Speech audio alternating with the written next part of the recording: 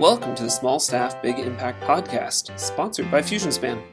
This week we sat down with Terry Carden to talk about Review My AMS and how associations are taking advantage of their association management system. Hi, Terry. Thanks for coming on the podcast. Thanks so much for having me today, Justin.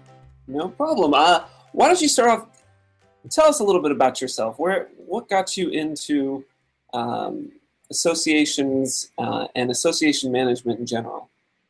Sure, yeah, happy to. I am Terry Carden. I am creator of ReviewMyAMS.com, which is a site that is created for associations to give reviews of their AMS, and once they give a review, then they get to read all the reviews. To date, there are about 420 plus published reviews there. But to answer your question a little more directly, my most of my career has been spent in association work. I started at the Florida Society of Association Executives as their marketing and technology director, and then spent some time at the Association for Retail Environments, which is a trade association. So my nature is actually to be in the association industry. However, I did some research and I thought there was a need in the market for Review My AMS. So here I am. Yeah, no, I definitely appreciate the service. I think it's a great site, and anyone who hasn't checked it out should definitely go out and take a look. For people who are just finding out about, just trying to figure out the technology world within associations, could you talk a little bit more about why there's even a need for an association management system, an AMS? Yeah, sure. So the purchase of an AMS, or the partnership or the relationship that's established between an AMS and association, I think is probably one of the most significant decisions that any association has to make. And it's because the AMS, which is the Association Management System, for those that don't know, is the single source of information on all of the members. So this management system basically holds all of the data in regards to the members. So basically what it comes down to is if you don't have this data on your members, you don't have an association. So this relationship is really, really important. I put it up there with hiring the leadership of the organization. And AMSs are really important. They can do a gamut of things. They can do anything from just basic holding basic member profile information, all the way up to organizing events, and holding the information that's related to those, capturing engagement scoring on your members. And there's just a whole world and multiple levels of what is involved with the association management system, but no doubt they're important to associations. Great. So, there are other tools out there, right? So you could just go with a basic customer relationship management, CRM. When do you think an AMS is the right choice for an association over any of those other tools that may be present in the market? Yeah, sure. There are lots of options out there. The biggest difference between an AMS and some of the other options out there is we start talking about associations in particular. We're talking about for-profits versus nonprofits.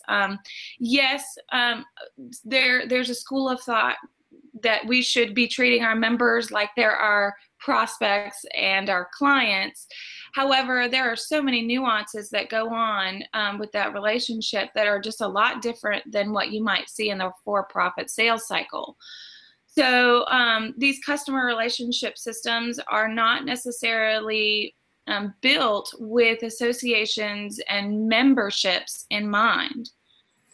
They don't have a lot of the features, or some of them. Some people are building on top of these CRMs now and building some of the features that associations would want to see in an AMS. Things like dues controls, proper product carts for products and services that are provided to associations. Other elements that are really important to associations, like event management and things like that, that you can't find in some of those other systems. So AMSs are basically association related. They're built around associations with associations in mind. And some of those other systems don't necessarily have the association in mind. Okay. For a small, it doesn't mean that it couldn't work for an association, though. I've seen some very successful stories around associations using CRM to build their member database and things like that, build their memberships, and have it be the portal, or the mothership, if you will, of the information on members. That makes sense. I mean, obviously you've got to be a little more strategic if you're approaching it with the CRM versus an AMS, but it's interesting that people are able to go both ways. Is there, with a small staff, if I'm looking at an AMS tool, is there anything, because some of the tools out there are built for very large organizations. Is there anything a small staff should be thinking about differently? Does an AMS still do you find that small staff associations can still take advantage of all the features and benefits that come with an AMS? Well, that's a tricky question.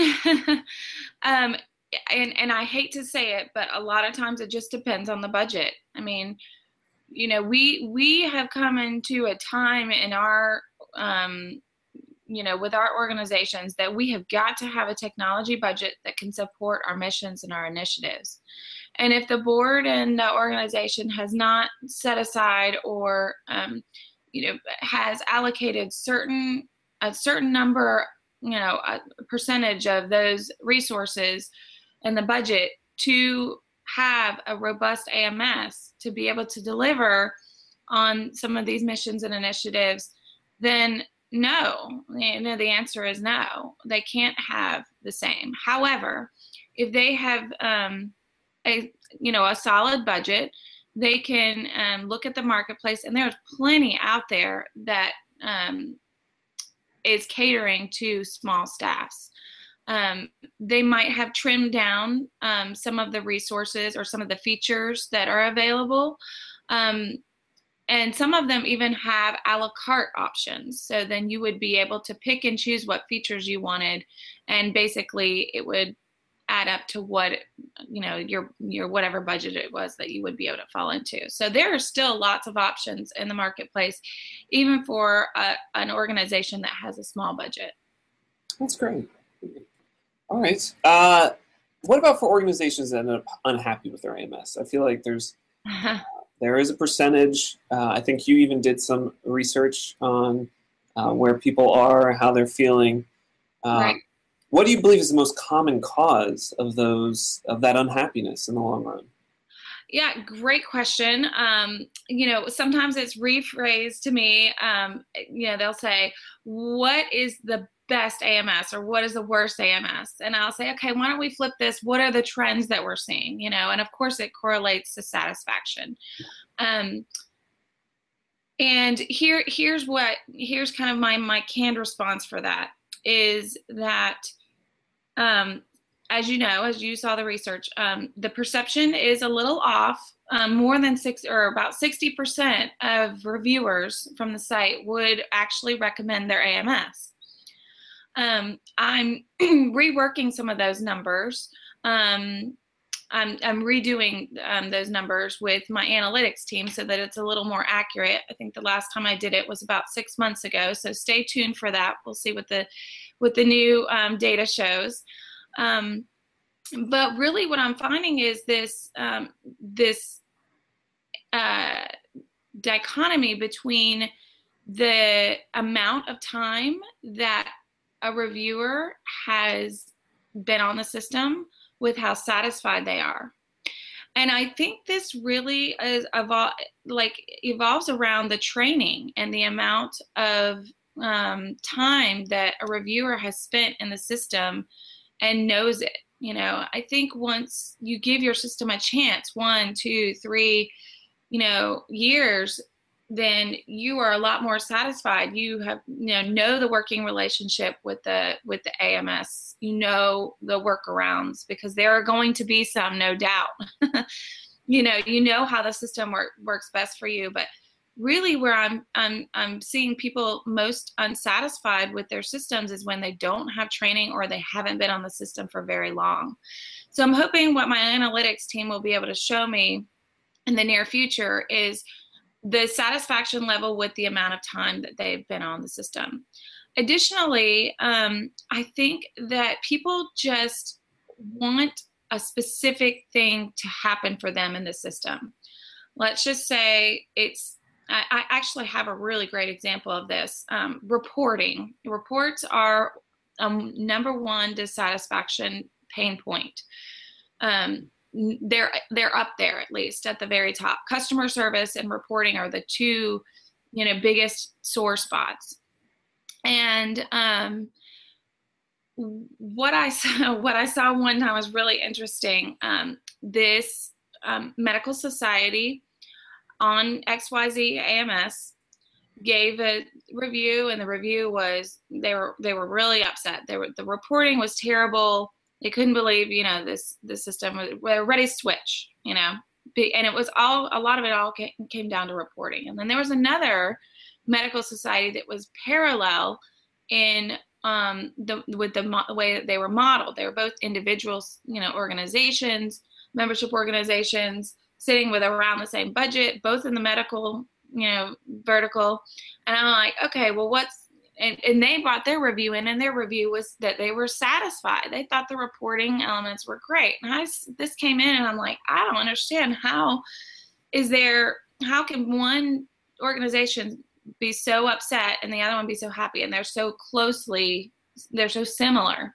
So I actually called them up and I said, tell me a little bit more about your system. You're about to move, and these other guys are like completely happy with it. And it's all around the same idea. It's all around this reporting functionality. And the one organization told me that they spent a mere $5,000, and they hired a third-party tech company to come in and build a small customization to help them with their reporting and build that on top of the AMS. And I said, yeah, it was a horrible experience working with the reporting element there in AMS, but for $5,000, it's completely, now the rest of the system is completely fine for us. So I called that other medical society up and I said, hey guys, do you know that you can get this completely fixed for $5,000? Can you imagine what it would have cost to switch? I mean, way more than $5,000 just in staff time to find AMSs that would be a good fit anyway. So it's just really interesting how easily people get upset with their systems. And I think that they, should give them a chance. But anyway, I think that, around training and around just kind of stepping back from the system, or not stepping back from the system and getting kind of that 30,000 foot view of what it is that, you're doing and what you're expecting the system to do is where I think the biggest sore spots are.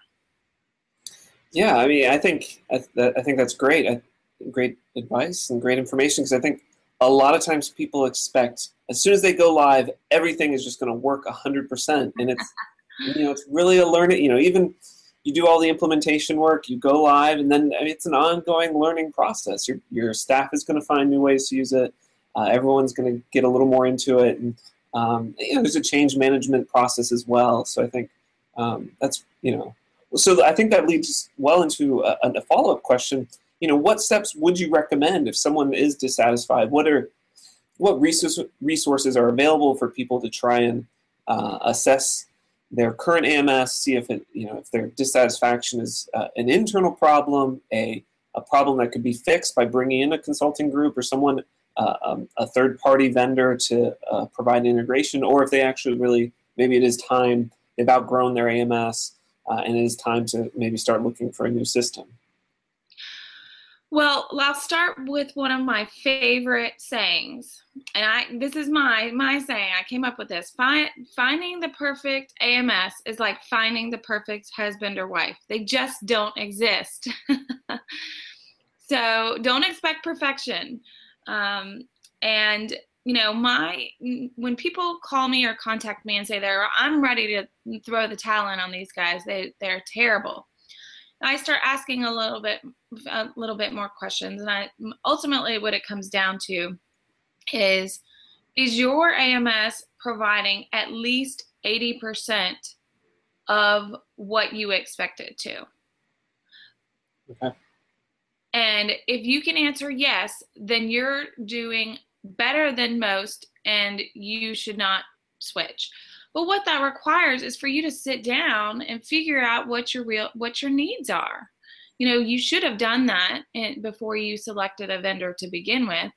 But you'd be surprised how many organizations have not done that. You have to sit down, map out with each of the departments that have their hands in the system, map out exactly what it is, not exactly, but map out what it is, the features that need to be in the system. Have deal breakers, that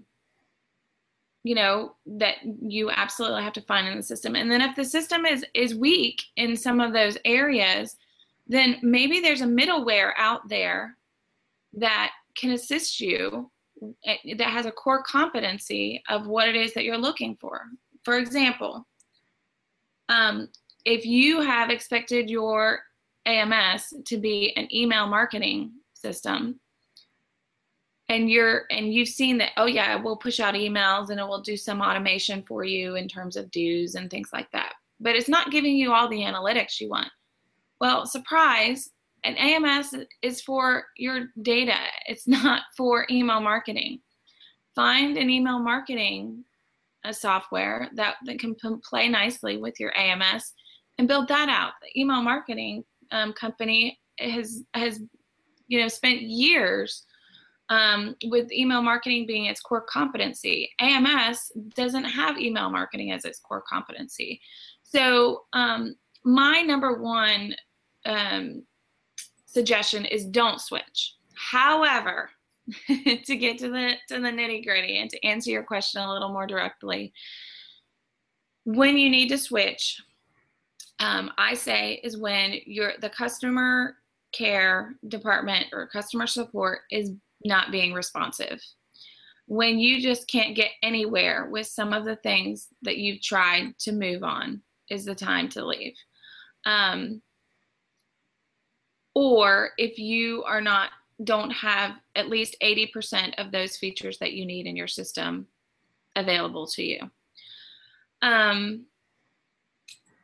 So if you need to switch, here's what you can do. You can do either like the huge concierge, suite of services through a consultant, in the space. They can do everything from A to Z for you. Like they'll come in to your office and they'll sit down with you and they'll requirement build and discover and, even tie some of these, requirements to the initiatives, the strategic plan of the organization. They can do all kinds of things all the way up to implementation with you. They can do, as you know, they'll assist with any kind of like customizations or build outs that are needed. They will see you through training, and then they will handhold all the way through data cleaning and then keeping the data holy, if you will. And then there are consultants that can do just pieces of that. So maybe they do it by the product. Maybe they just will help you with vendor selection. There are a lot of consultants in the space. I just recommend that you do your homework. Go to resources such as ASAE, or on my Review My AMS website, there's an experts page. Go there and look and see. I've vetted every single one of those consultants that are there to make sure that they know about association management. Talk to your colleagues at, an allied society, a state society meeting or event that you're at.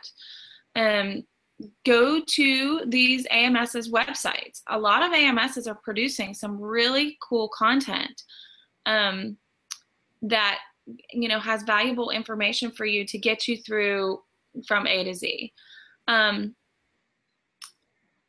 Let's see, what other resources are available to association execs? I mean, really. Well, I didn't, Terry. We've got to mention you've got an event coming up. I think you should probably throw out there for people looking for an AMS. I think I don't want to steal your thunder, so I'll let you take it away. Oh, well, thanks for asking. Yeah, so if you're looking to change your AMS or acquire an AMS in the next 2 years, 18 months to 24 months, or you're just looking to do something really cool with your data, AMS Fest is September 17th in Crystal City, which is little burbs of DC. And the seats are filling very quickly. Maybe even by the time this podcast goes live, Justin, we'll be sold out. I don't know. But it is going to be it's going to be a intimate atmosphere with only about 125 association professionals that are just ready to get down to the nitty-gritty on AMS. We're going to talk about the stuff that people don't want to talk about. We're going to talk about the cool things that are happening in the marketplace right now. So be there. Great. Wonderful. Well, I really appreciate you taking the time today, Terry. I feel like I got a lot of great information, and I imagine we'll have to have you back on sometime in the future. Okay. Well, thanks for letting me be a part of your podcast, and go Fusion Span. Thanks again to Terry for joining us on today's podcast. For more information, make sure to check out her organization's website, reviewmyams.com. You can also find Terry on Twitter, @TerryTally, for her great takes on ongoing items. Make sure to follow her there. For more great content, make sure to check out the microstaff.org blog. And until next time, this has been the Small Staff Big Impact podcast. Thank you.